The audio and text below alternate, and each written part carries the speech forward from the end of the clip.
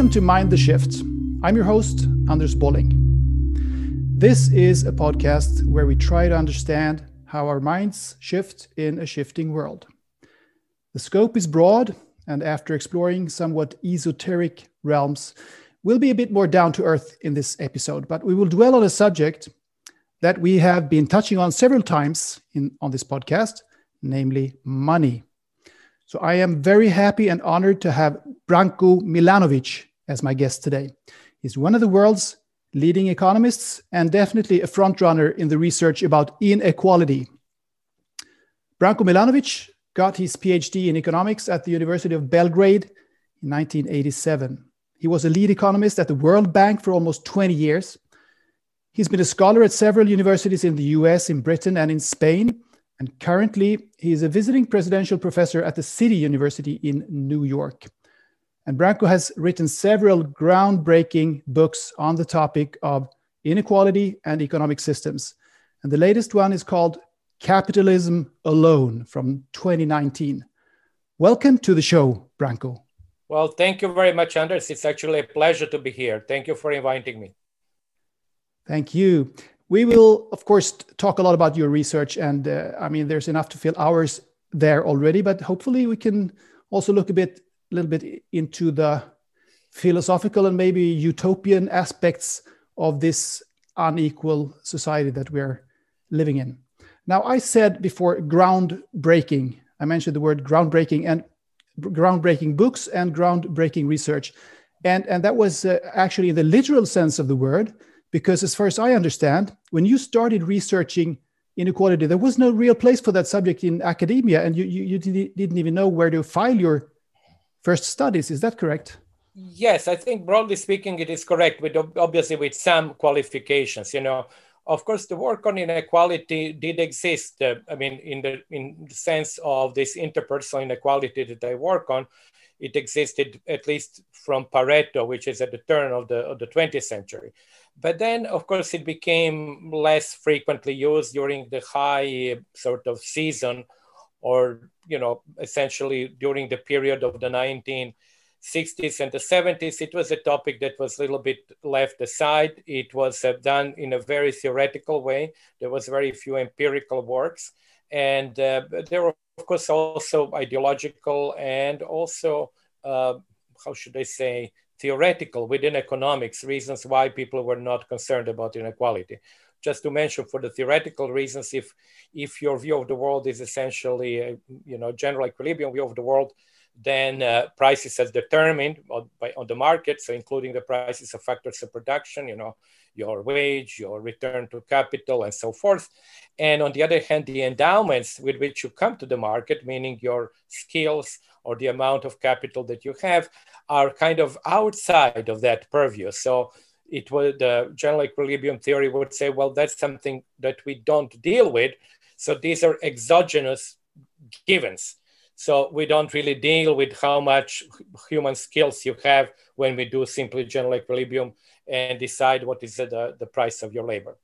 Mm-hmm. But let me just say in one area, my work, I think, it was among the first, and that was global inequality. And of course, the reasons there are not so much ideological, they are more empirical, because, we didn't have the data from 100 plus countries, from household surveys that are needed to do, a global income distribution. We didn't have them until at least mid-1980s or even actually early 1990s. So that there, the reason was really an empirical. Mm-hmm.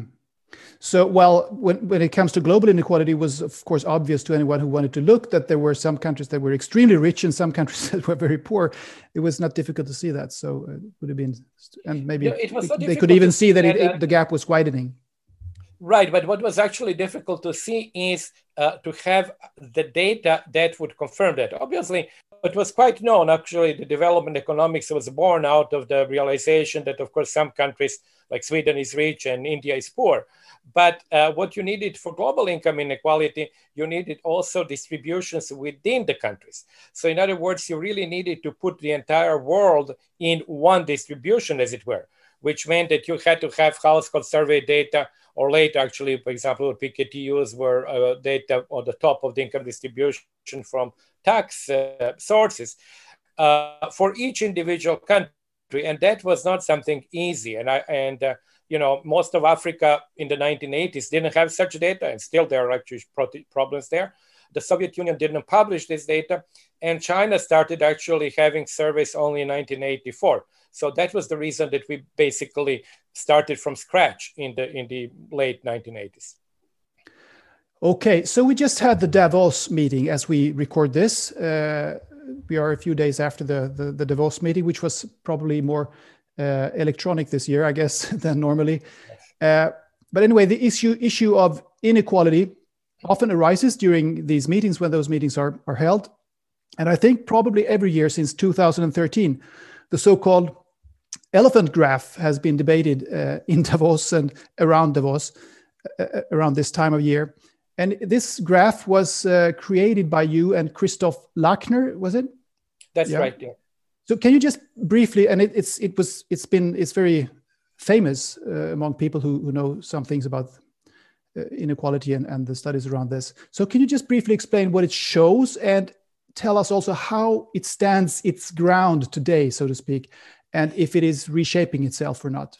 You see, the graph was done using what you can call longitudinal, meaning that actually the data for individual countries followed over time. And then you put all these countries together and basically you follow the change in the income distribution in the world. Christoph and I actually were to some extent lucky that the graph covered exactly the years that were ideal to be covered from 1988 to 2008. Now, 1988, of course, everybody would recognize that's just a year before the fall of the Berlin Wall. And then after the fall of the Berlin Wall and the fall of communism, we have entirely different economic landscape in the whole world practically.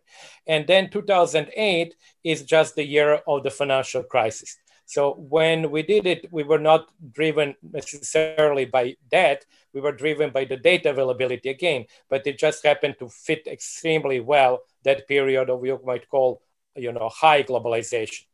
Yeah. And why did the graph become so famous? Essentially because it highlights something that intuitively, I think many of us knew, but we didn't have the data. We couldn't really put that in the numbers.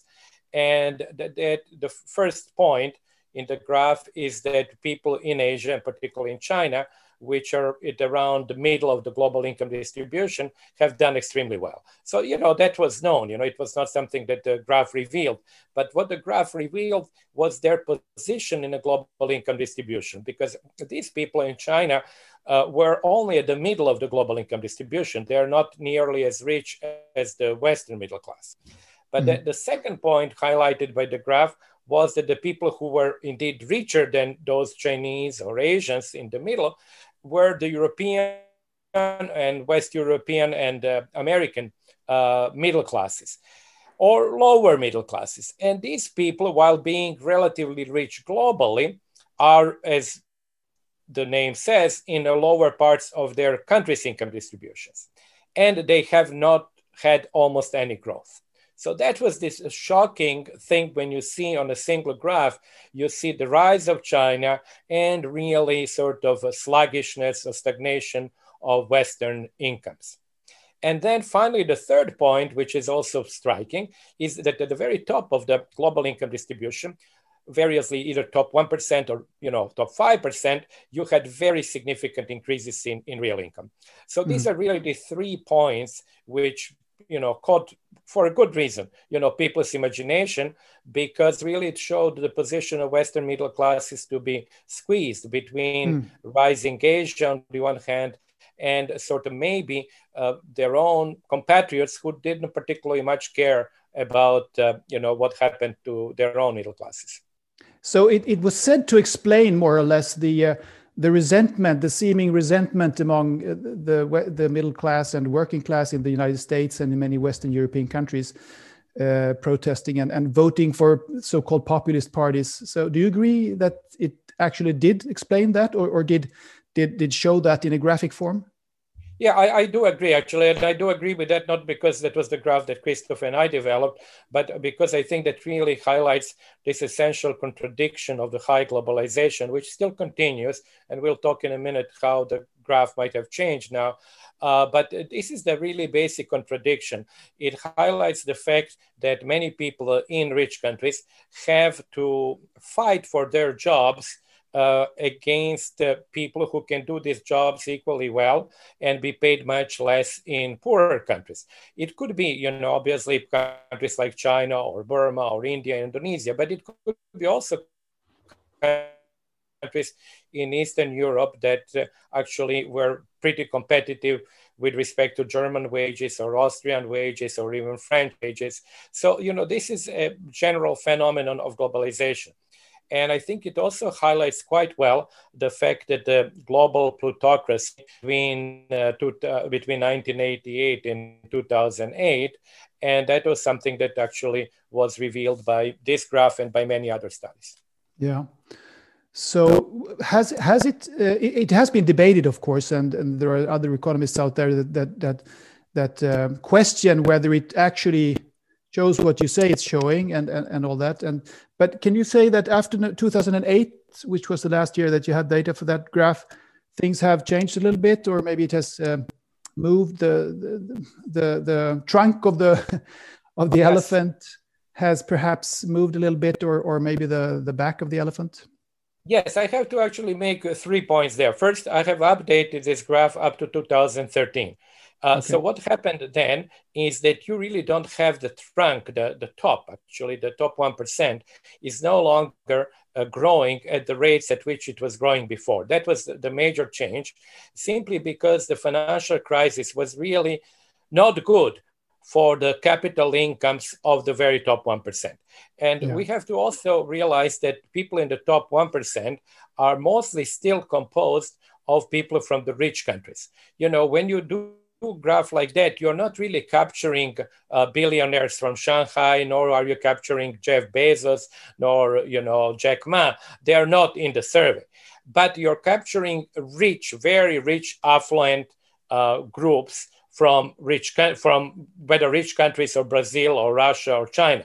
Now, of course, still predominantly, that very top is composed of people from the rich countries. It is changing, and I'll talk about that maybe later. But that group did not have a good period between 2008 and 2013. Afterwards, however, for which I don't have the data, but I have fragmentary data because I have the US data, for example, or West European data, there was a recovery at the top 1%. So we shall see when and if I do the same study up to 2018, how the recovery has, proceeded or not. Then, of course, we have to take into account that now we are in an entirely different world because of COVID. So, there are many factors that have happened in the meantime. I want also to mention the following thing, because that's something that's important. It's not often realized. As China becomes richer, you are never going, even if you have the same underlying movements in the graph, you're not going to get the elephant shape again, because Chinese population is moving higher up in the income distribution. So they are not going to stay in the middle where they were when I did my original graph. They are going to start replacing, substituting for people who are higher placed. So, that middle, which was so sort of striking in the original graph by its very high level of income, that middle now is going to move to not to be in the middle, but to be at the 70th or 80th percentile. So, people should not expect that the shape will forever stay a shape of an elephant. We will have to call it something different, another animal, perhaps, a different animal in the future. We'll talk more about the inequality that is within countries and the inequality that is between countries. And the former is increasing and the latter is decreasing, speaking generally, as far as I understand. To talk about the big picture here, the most striking examples that you can get, we said that we just had a Davos meeting, and during this time of year, every year, organizations like Oxfam, for instance, they shout out mind-blowing examples of economic inequality, like only 8 men own as much as half of the world's population. And this is really salient, of course, and shocking. So it's an excellent example to use. But I can tend to be a bit skeptical to that kind of extreme examples, and you start to think, what does this really mean? So my question is, how useful are these examples, and how relevant is such a comparison, would you say? When it comes to these numbers that Oxfam is producing, my position is a little bit in the middle of the two extremes. Some people who, of course, are quite unhappy with what Oxfam shows, and other people who are actually very much in favor of it. Now, let me explain why. Because I think that originally when Oxfam was doing that, it made lots of sense to actually give a very graphic illustration of huge differences in wealth. So this is not income. Actually, they focused on wealth. And it is true, that most of the people in the world have zero or quasi-zero wealth, even including people in rich countries, because many people, as you know, in rich countries can borrow, and they might even have negative wealth. So, that's all true. And on the other hand, there was an incredible concentration of wealth among the billionaires at the very top of the income distribution. But I was somewhat skeptical, and I was not in favor of producing every year a new number that would be ever more striking, for the following reason. I thought that there would be a year when actually you would have to retract. In other words, it doesn't really matter if it is 20 people who have as much as one half of the humankind, or 18 or 6. The gaps are so tremendous that particular number really has no meaning.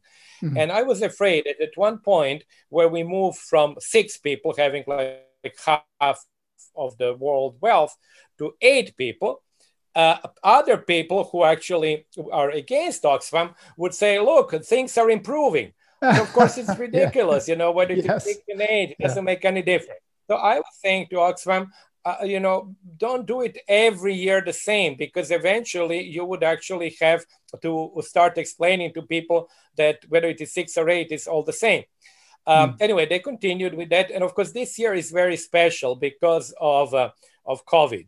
And because of really an incredible accumulation of wealth, as you know, among the people who own the companies like Amazon and others. So I think this year is very special. And I'm in this year in favor of highlighting that difference in fortunes or in fates between really the essential workers and obviously many people in less developed countries who had to work regardless of the epidemic, and on the other hand, people at the very top who have made incredible amounts of money. So I think this year is, in that sense, very unique for obvious reasons. Maybe we should take that question now. I had it for later, but I want to ask you about the pandemic and what it entails for inequality in the world, because it's not very easy to encompass, to understand as a layman when you look at it. I mean, as you say, in some respects, inequality seems to be rising, but in others it seems to be diminishing because many companies go bust. And I don't know. So what's your take on it? It's very difficult to say now. We are first in the midst of the pandemic still, and things are changing. Let me just give you an example. There was a very nice paper by Angus Deaton that actually looked at the global effects of the pandemic. And there, actually, what Angus has found is first that you had larger losses in real GDP among the countries that had higher mortality rates. So in other words, the countries which actually were more affected by the pandemic. Now, it turns out that the countries with higher mortality rates are richer countries, countries that were supposed to do well, but that's a different story. They did pretty poorly. So that essentially means that the losses of GDP were greater among rich countries, and that by itself would tend to reduce, for example, global inequality. However, and that's why it becomes very complicated, and I think it's almost too early to speak about that. However, the fact that China has done pretty well and that India has not done well, because India is expected to have had 10% decline in GDP and China 2.5% increase. That means that China has actually started contributing to global inequality because it is pulling away from other poorer and very opposite populous countries like India or Nigeria or Sudan or Congo or Indonesia. So that actually reverses the previous tendency and pushes inequality unexpectedly up. So you see, that's what Angus Deaton's paper says. But we are still not at the end of the pandemic. And some people have pointed out it could be, as the pandemic now starts really raging in Africa, that the losses of real income among the poor countries begin to be very high. In which case, the first one that I mentioned, this original regularity between the loss of income being higher among rich countries may be reversed. So that's why I want to say it's, I think, too early to really make big time conclusions. That's discussing the inequality levels of inequality between countries on a global level. What if you look at the inequality situation within countries? With respect to there too, I've been reading about that. I have not done any work myself. That there are no actual precise data, that because we will not have survey for probably another half a year or maybe even longer. But there you also face contradictory movements. Let me explain. First of all, the general perception and some data that we have show that essential workers, people who were in the lower parts of the income distribution, first there is no doubt that they were more affected by, in health-wise and also by death rates, but also they had to work physically to be present in their workplaces. Or if there is no work, of course, then they would lose the income. So that would tend to indicate, broadly speaking, that people who are essential workers lost. People, like me and you and others who could actually work who can work from home, yeah. They didn't lose anything. They actually, the incomes remain more or less the same. And the people who were at the very top, particularly people whose income depended on capital, and the stock market in the US has been doing well, might have gained. So the conventional interpretation of these facts is that income inequality must have gone up. Now, it's quite possible, but one has to take into account also massive government stimulus or stimuli, because there were several rounds. And that stimulus very often went to the people at the lower part of the income distribution. And in some cases, the incomes that they received from the government transfers more than compensated their incomes which they had previously to the crisis. So it is not impossible that even some incomes on the bottom went up. And then really it's not very easy then to figure out whether inequality might have gone up or down. In any case, the shape of the changes in income distribution was quite dramatic. And we have never seen anything like that, like what happened in 2020. No, it was really extreme. And talking about these stimuli, as you mentioned here, it was really fascinating the way that that politicians suddenly decided on showering the economy with these billions and billions of dollars that 2 years ago would have been considered completely crazy. But they just did it, and all of a sudden there was money created out of thin air, as it always is, which is interesting in itself, in and of itself, but that's a different story. Right. So going back to this thing about the Oxfam comparison, that eight people own as much as half of the global population. There is a Peruvian economist whom you might know personally. I don't know, but Hernando de Soto.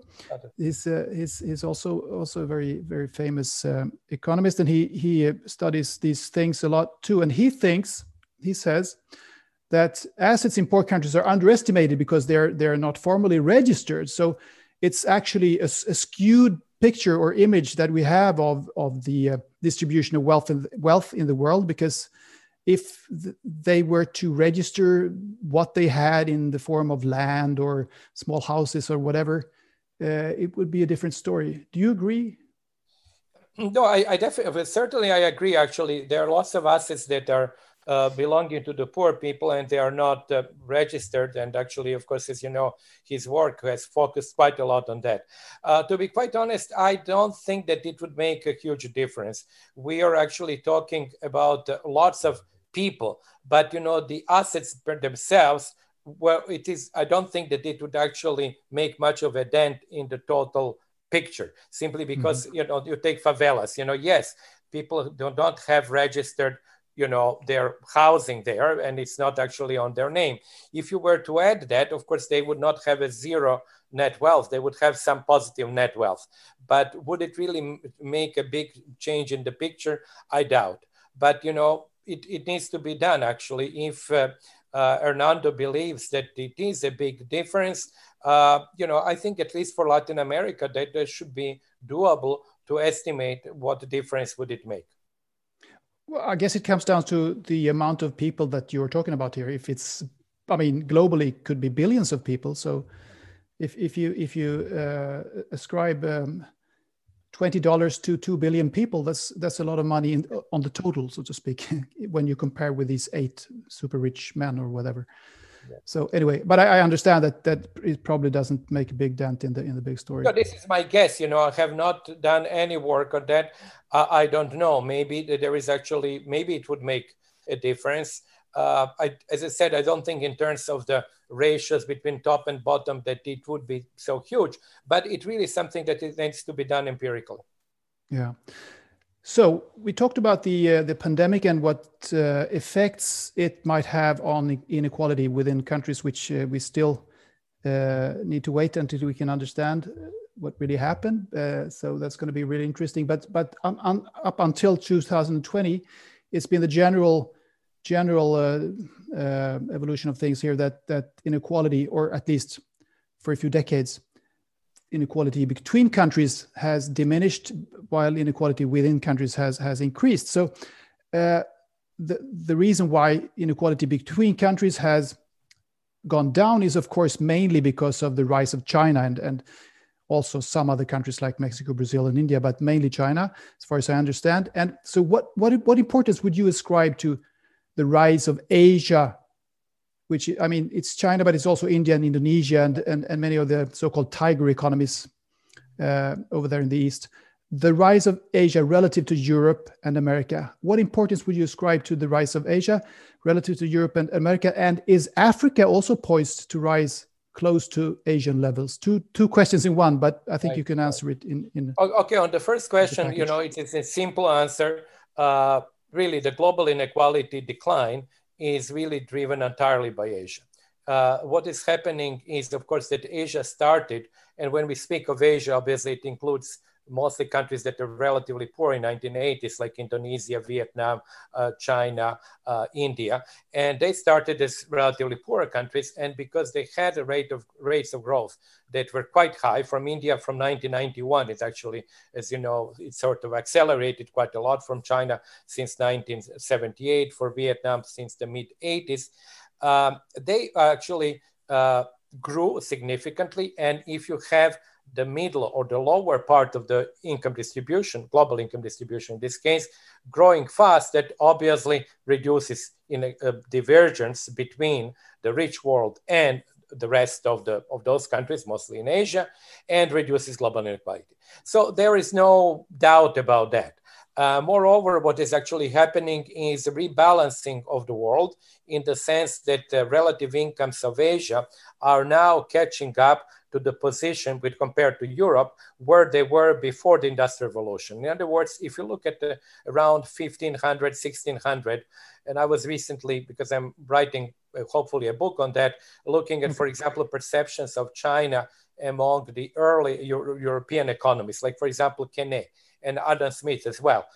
Their perception of China was that it was relatively stationary compared to the Industrial Revolution in England, but at the level of income, which was the same or actually higher than in many parts of Europe. So that was basically the position of China from 10th century onward to the Industrial Revolution. And then, of course, the Europeans had this incredible increase in incomes and military power and economic power. And the 2 centuries that happened between the Industrial Revolution and now were to a large extent an anomaly because Europe and North America were so much richer. So what we are now seeing is really a return within the greater Eurasian continent to the distribution of incomes, relative incomes, which existed, before the Industrial Revolution. In other words, where China and India and Japan were not behind Europe. And that, of course, then reduces inequality. Now, you ask a question, which is a very pertinent one and which is a crucial one. Where is Africa in that picture? Now, yes. Africa did not play that much of a role so far because population-wise, it was not so big. But Africa is now the continent, as we all know, which is really the only one growing at really rates of more than 2% per annum in terms of population. So it will become larger and larger, and we play a much bigger role. And that means that without convergence of African incomes, we will have 2 big negative effects. First one, we would actually continue with large migration flows, mostly to Europe. And secondly, we would have an increase in global inequality. So that really now puts, I think, Africa at the center stage of development, if you will. There's also this problem. I've actually written a little bit about Africa in a book, not as insightful as your books, I'm sure. But anyway, I realized that it was about the window of opportunity for Africa now, and the possibility of a demographic dividend, as it's called, which is still there, but it's not certain that they will have one. But I realized that it's very, very tough to catch up. There's a problem of catching up if you're a poor country to catch up to rich countries, because the rich countries are still growing, albeit at a lower rate, of course, but a growth of 1 or 2% in a very rich country means a lot of dollars for every percent. And if you're a country that is dirt poor from the start, from the beginning, you can have a GDP growth of 10% a year, and it's still going to take you decades. You can't even really understand how long time it's going to take until this country catches up. And I was a bit disheartened when I realized that. And it also goes for China, but to a lesser extent, because, isn't there a natural decrease in the rate of growth once you get very much richer? So China couldn't, continue having growth rates of 10% until it is almost as rich as, say, France or Germany. That's absolutely true. What you're saying is that if you're very poor, if you have 10% rate of growth, you might actually get $100 per capita, in your country. On the other hand, a rich country can grow by 1/10 of 1% and has, more than $100 per person. So absolute gaps would increase. However, we actually, when we work with inequality, we work with relative gaps. And I think there is a reason to work with relative gaps, which are basically ratios between the countries. Because in the beginning, of course, it's extremely difficult, and you might even get discouraged. But look at China. China was, of course, very poor in 1978. And then from 40 years of growth, obviously it has caught up. And simply now the gains of 5% or 6% or whatever are very substantial, even in absolute terms. So, the same should be possible for Africa. However, I have to say, Africa faces several issues. And I don't want to speak of Africa as like one country, because obviously there's 5 countries in Africa. But I would like to focus on large countries, because that's where the big change, if it is to come, it has to come from big countries like Nigeria, Ethiopia, Sudan, Congo, South Africa, which is not that, it's big in population, but it's also big in terms of GDP. So these are like 5 or 6 countries where it's really crucial. And if you include the whole continent, then of course you should add Egypt as well. And these countries need then, in a very back of the envelope calculation, they need to grow by something like 7 to 8%, which means 2% because of population and 5% approximately on per capita basis, in order to engender some level of catch up, and as you were saying before, to have the gains, which would also in absolute terms become substantial. But growing for 2 generations at such a rate of growth is really not easy. So that's where we are now. I hope that we are actually found by history to have been maybe unduly pessimistic, because maybe that Africa would be able to match what Asia has done. But I think it's really quite important that it does. To this equation, you might add also migration. And I know that in your last book, I haven't read it, unfortunately. I've read the 35 free pages that you can read online, and also listened to a very interesting lecture that you held about it at the London School of Economics.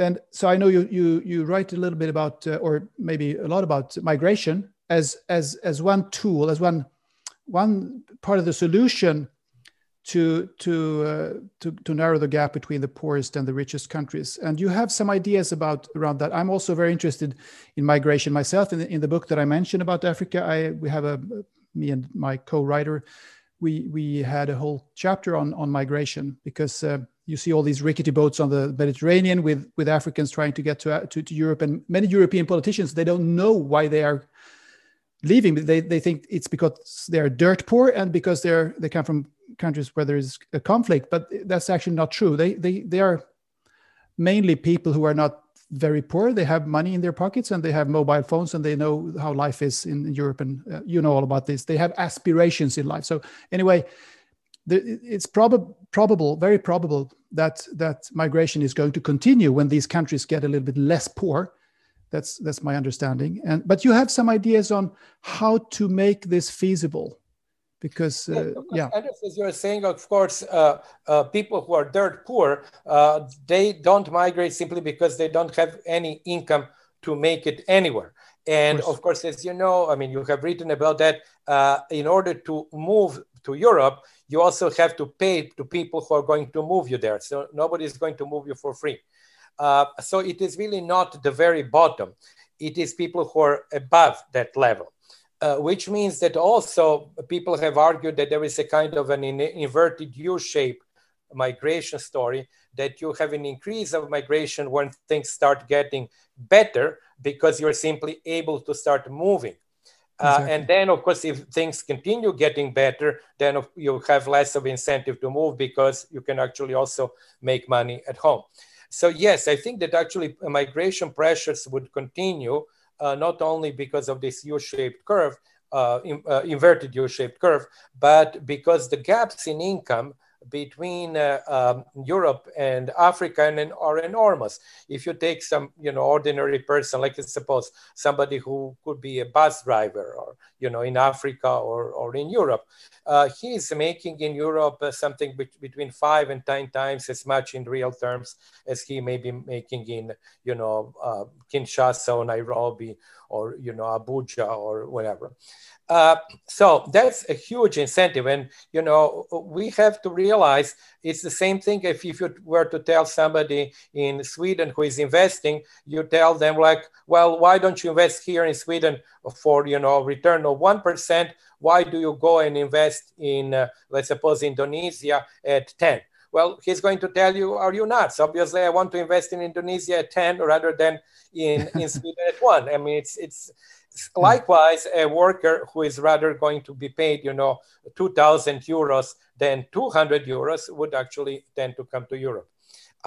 So I actually, I personally, I don't want to go into all the details now because it's going to take too much time, but I'm personally in favor of really migration in the same way that capital moves during globalization. However, I'm also cognizant of the fact that there was quite a lot of resistance among the native population for many reasons, including fear of jobs, fear of reduced wages because of the labor pressure, and also some cultural issues on which, by the way, the welfare state is originally built.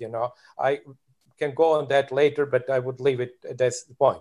So my fear then is that if we just accept that kind of how should I say, reticence to accept migrants, we might actually end up in a situation where we basically have Fortress Europe and close ourselves.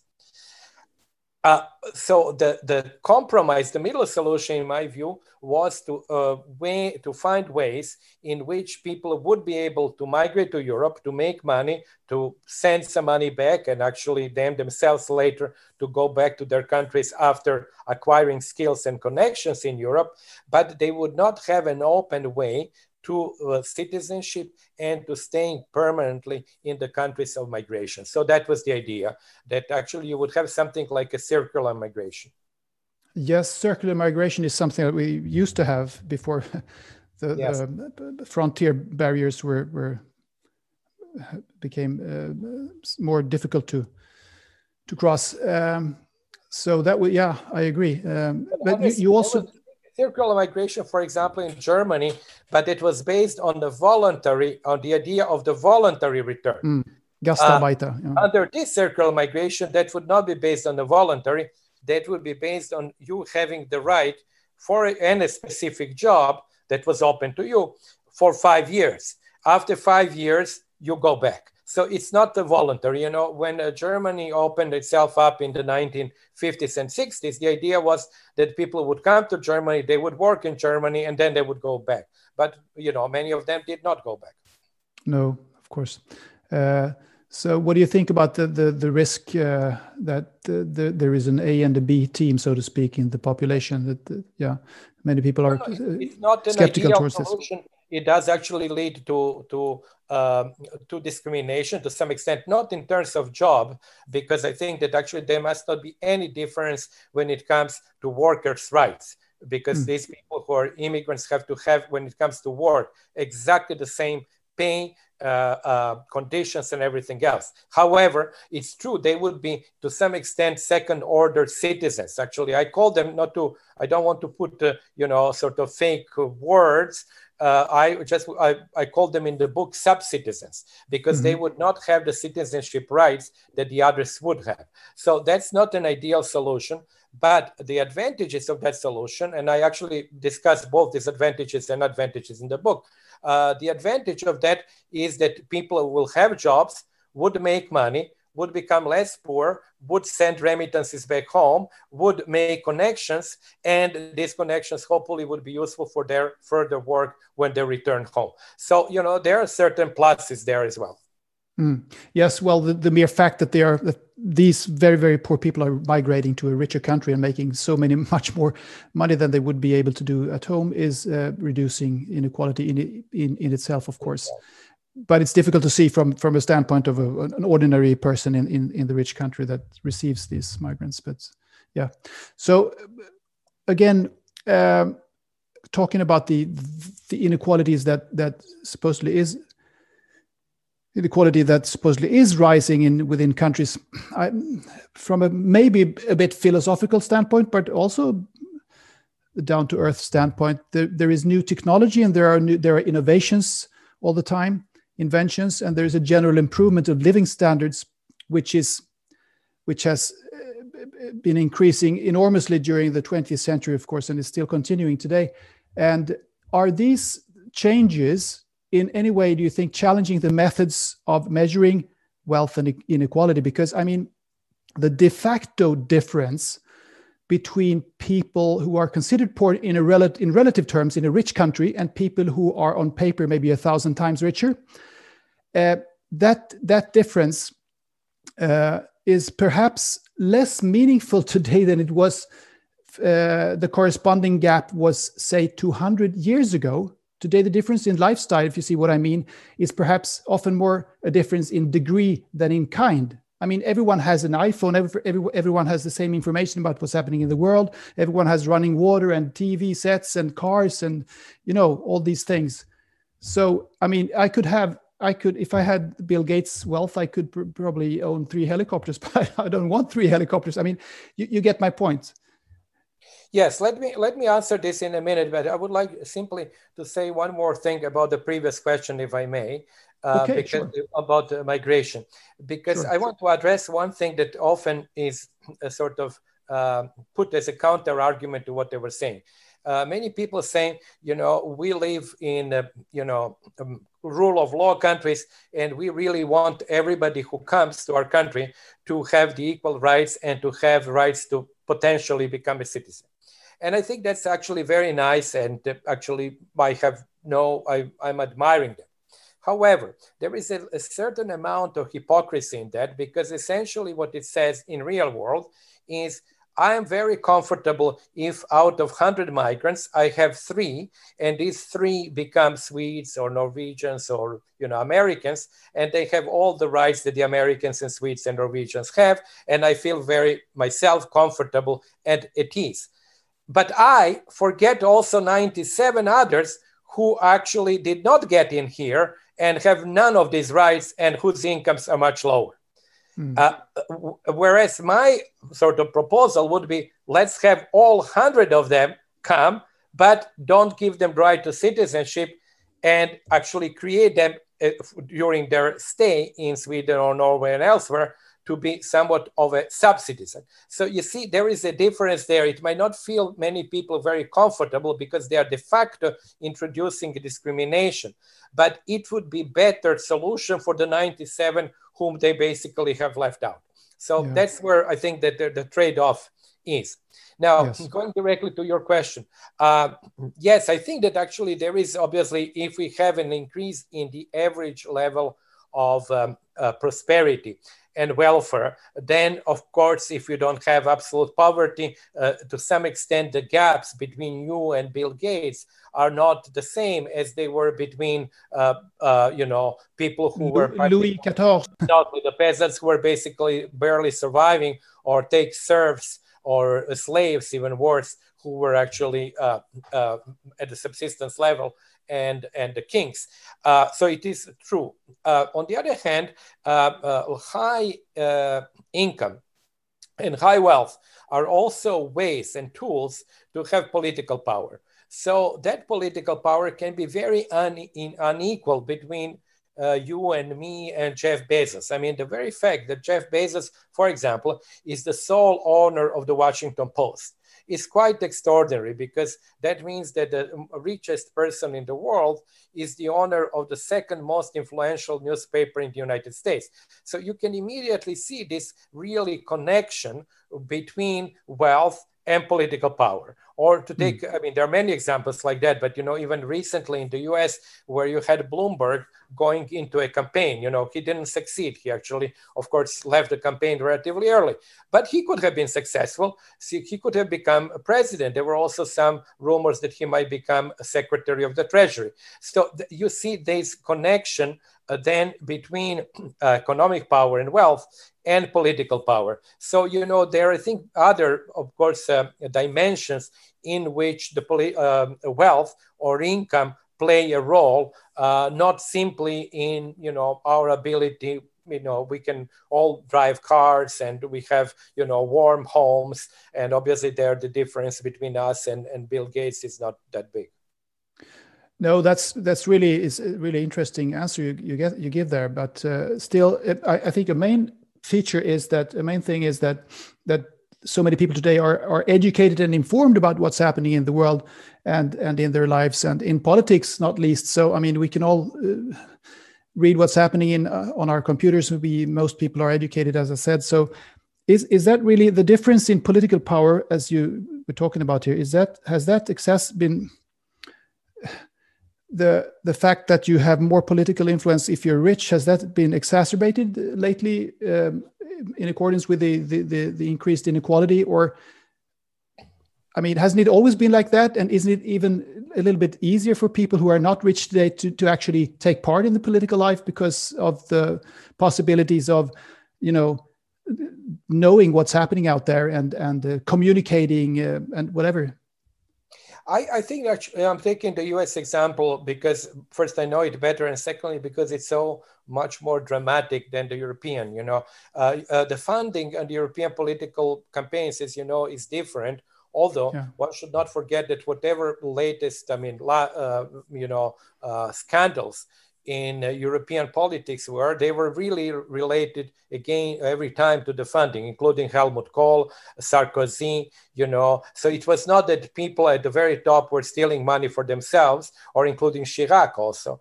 They needed money to fund the political campaigns. So really you see that actually how important is the role of money in politics. But of course, in the US, it's even more apparent, clear, simply because the political campaigns are more open, as there are no more limits to the amounts of donations or contributions that you can make.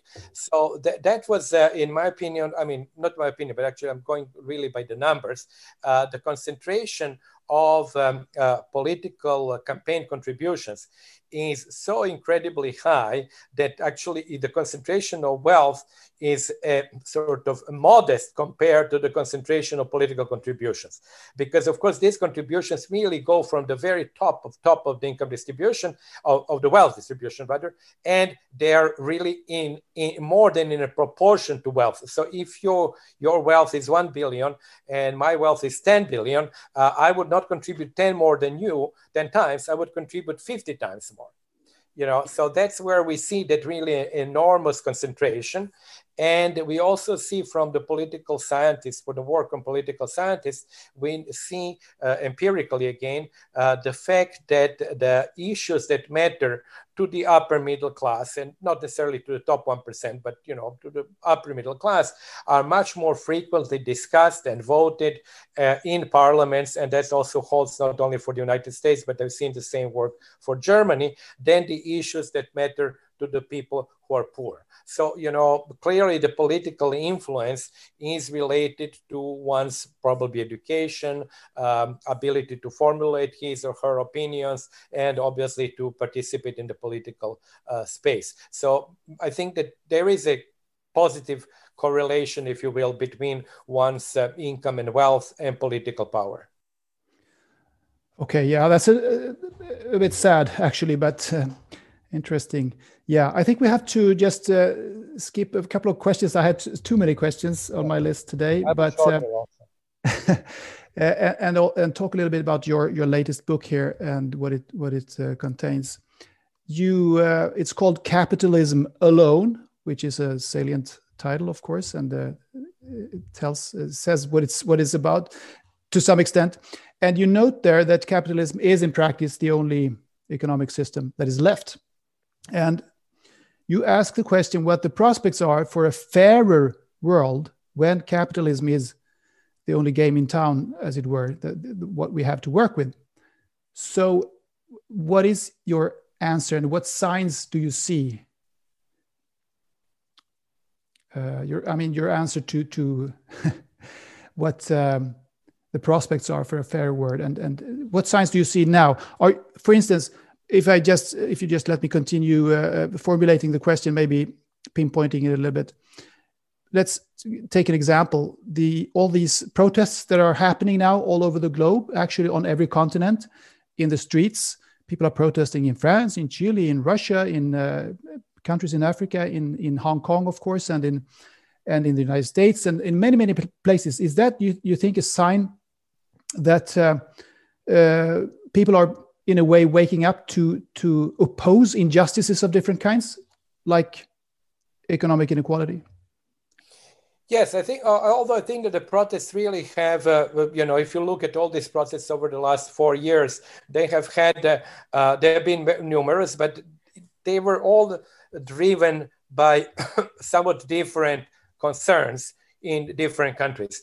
I'm not saying at all, I'm not seeing them as challenging capitalism as such, because as I define, capitalism in the book, and it's not my definition, it's Marx's and Max Weber's. This is really production, mostly on private means of production, using private capital, basically, using hired labor, which means that labor doesn't have managerial role, but is being simply hired. So the managerial role belongs to the capital owners. And finally, decentralized coordination. So these protests do not question that particular mode of production or that particular system. They question inequality in that system. They question the way that climate change is happening. They question unfairness. They question other issues, or politically, they question absence of rule of law, for example. But they do not question in the way, for example, that communist regimes or communist movement, rather, question the organization of the economic space.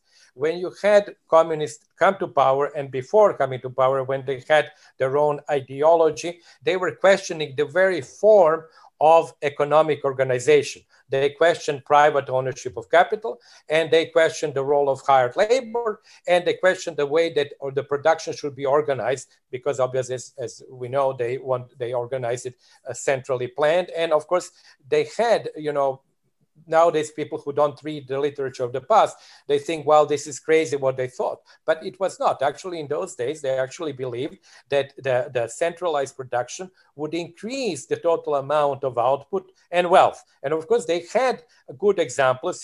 For example, if you centralize production of electricity, if you centralize production of goods that you don't need very great differences within the goods, and if you're able to harness technology, and that was the idea also, that there should not be a protection right of patents, so that actually technology would be more easily accessible to everybody, then you're going to increase the production. So they had a rationale for that. It didn't turn out like that, but we have to realize that that was the view at the time. Now, we don't have any questioning of the similar kind. We don't have people who are saying differently, we would like to organize production within self-sufficient communes. That would be another possibility. You have, as you know, communes like that in the Basque countries. You have also quite a lot of enterprises like that in Italy and even in the United States. So if they wanted to do that, they could actually. But I don't see that as being a protest. So it is really not a protest about the way that capitalism is organized. It is a protest about the results that capitalism generates in many respects, including inequality, climate change, and things, and political power. So that's what I would like to distinguish. It's not, in my opinion, the fundamental questioning of the nature of capitalism. Is the questioning of the side effects or the products of capitalism. Mm-hmm. So, I mean, of course, there's no clear-cut agenda from these protests, not even within specific countries, but there seemed to be a resentment. Yes, resentment is there. And, that's also related, I think, to a large extent in the Western countries to what we talked before about the elephant graph. But in other countries, it is also driven, I think, by the realization of injustices that are actually, I think, much more apparent now with social media and ability to actually see what is happening. I mean, take the example. And I'm a big fan of social media, and I have to say it immediately that I'm totally against what Twitter and Facebook have done with regard to Trump and others. And because I think that the openness of social media is absolutely crucial. And let me give you the example, for example, of Navalny in Russia. That video was seen, I think the latest was 70 million people. So it is an incredible ability of social media to actually generate information which in the past did not exist.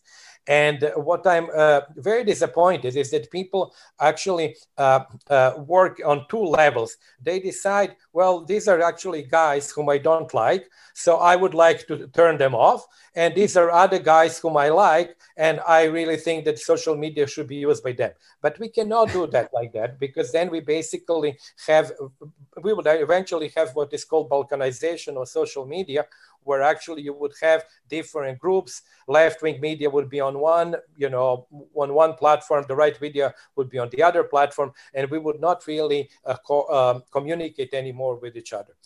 So that was going to, speaking of protests, I think that actually social media have really played a very important role in information, in dissemination of information. Oh yes. Do you envisage some kind of grassroots movement, maybe not organized in an organized form, but maybe several different organizations of grassroots initiatives to create something perhaps a little bit different than the traditional meritocratic liberal capitalism, as you are talking about, that we have in Western Europe and the United States? Something maybe that capitalism is at the core of it, of a new system, but it's functioning in a different way, and the distribution of wealth works more smoothly and better for all. Do you think? Can you envisage that kind of change, that is not a top-down change but more bottom-up? Yes, I see at least two different strands of movements in those directions. One is the movement of stakeholders, which would, of course, replace the concentration of shareholders as the sole recipients or the sole factor influencing economic decision-making within the enterprises. I think it's actually, I know that Klaus Schwab has had a recent book on stakeholders. I see the point of that. I have to say that I'm doubtful of that, because ultimately when the chips are down and where you have to decide at the margin whether you want to please maybe the customers or some other stakeholders who are relatively vague, as opposed to the shareholders who can actually kick you out from your management role, I think that ultimately you would have to actually go with shareholders' interest. But it could be that some blunting of that interest maybe in the long-term advantage of the companies that do it. You can buy some goodwill. I think also the introduction of labor or workers in some management positions like co-determination in Germany has generally been proven good, because obviously it's good even for productivity of the workforce. So these are really elements that I see that are positive. And also the other element is the green economy. Now there I'm much more skeptical, because I have been in disagreement with people who talked about degrowth for many reasons that I then don't want to go into now. I think it is an illusion, and actually that would not be politically acceptable in the West, nor would it actually be fair to the people in the rest of the world who would actually have to live at the level of income that they have now. But this is a movement. As I said, I'm not sure that movement would go very far, except by using the traditional economic tools of subsidization and taxation. So I don't see them as creating something like a new world economy, although sometimes they claim that's what they're doing. But as I said, I'm skeptical on that. Okay, I don't know if you've read Rutger Bregman's book Humankind, which came out recently, but I did it, and I was a bit inspired by that. And having read that, one might suspect that capitalism, the idea of capitalism, is in a way maybe based on false assumptions of human beings' inherent greed. And you're familiar with, of course, Elinor Ostrom's work on commons. Earlier, there's been talk about the tragedy of the commons. If nobody owns an area, it's going to be chaos, and you need order, and people are greedy. But maybe people aren't greedy. People just want to do good stuff, and they want to be friends with people and love people and have a nice life. Maybe they're not greedy. Maybe that's why capitalism isn't really viable in the long run. I mean, the traditional form of capitalism that we know of today. No, I agree with you. And actually, that's something that I make a point of in Capitalism Alone. If our value system were to be changed, not entirely overhauled, but to be changed in such a way that really acquisition of wealth is not really our priority over priorities, yes, I think that actually capitalism would change, because the power of capitalism has been that it put together in a very consistent fashion the pursuit of profit by the enterprises and the pursuit of wealth by the individuals. So these two really parts go very well together, and that made capitalism strong, because in our ordinary life, with daily actions, we were supporting the value system which made capitalism grow and expand.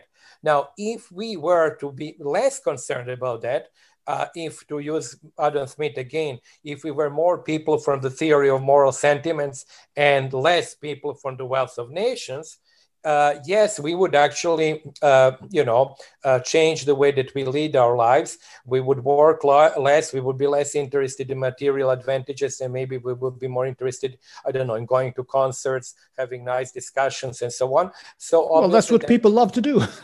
Yes, that sounds like a beautiful life to me. Very often they say that, but also they are actually very keen when you look at the fact that they fight very much for every improvement in their, lives, for their improvement in wages. They, work hard. It's I'm not only talking about the West, but take China, for example, where they're actually now trying to make people work a little bit less, because the Chinese kind of a way was so-called 9-9-6, which meant that you work from 9 in the morning until 9 at night, and you do it six days a week. And oh my God, it is too much, Yeah. But let me just tell you one anecdote. When, of course, Europeans work much less now than the Chinese. But I remember in the 1980s when I was in the World Bank, and I had similar discussion in Africa. Many people in Africa were totally shocked and appalled how much Europeans work, because African bureaucracy was really working, and probably still working, 4 or 5 hours a day, and Europeans were working like 7 or 8. And they were just saying, well, we cannot compete with you guys. You're just working too much. Yes. Oh, okay. There is so much to talk about, but time flies. So I just have to say, thank you, Branko Milanovic. Many, many thanks for joining the show. It's been extremely interesting and rewarding, and good luck with your research. Thank you very much for inviting me. It was very much fun. Thanks for excellent questions. And as you said, we could have had it for another hour at least, but I think it was fun actually being here.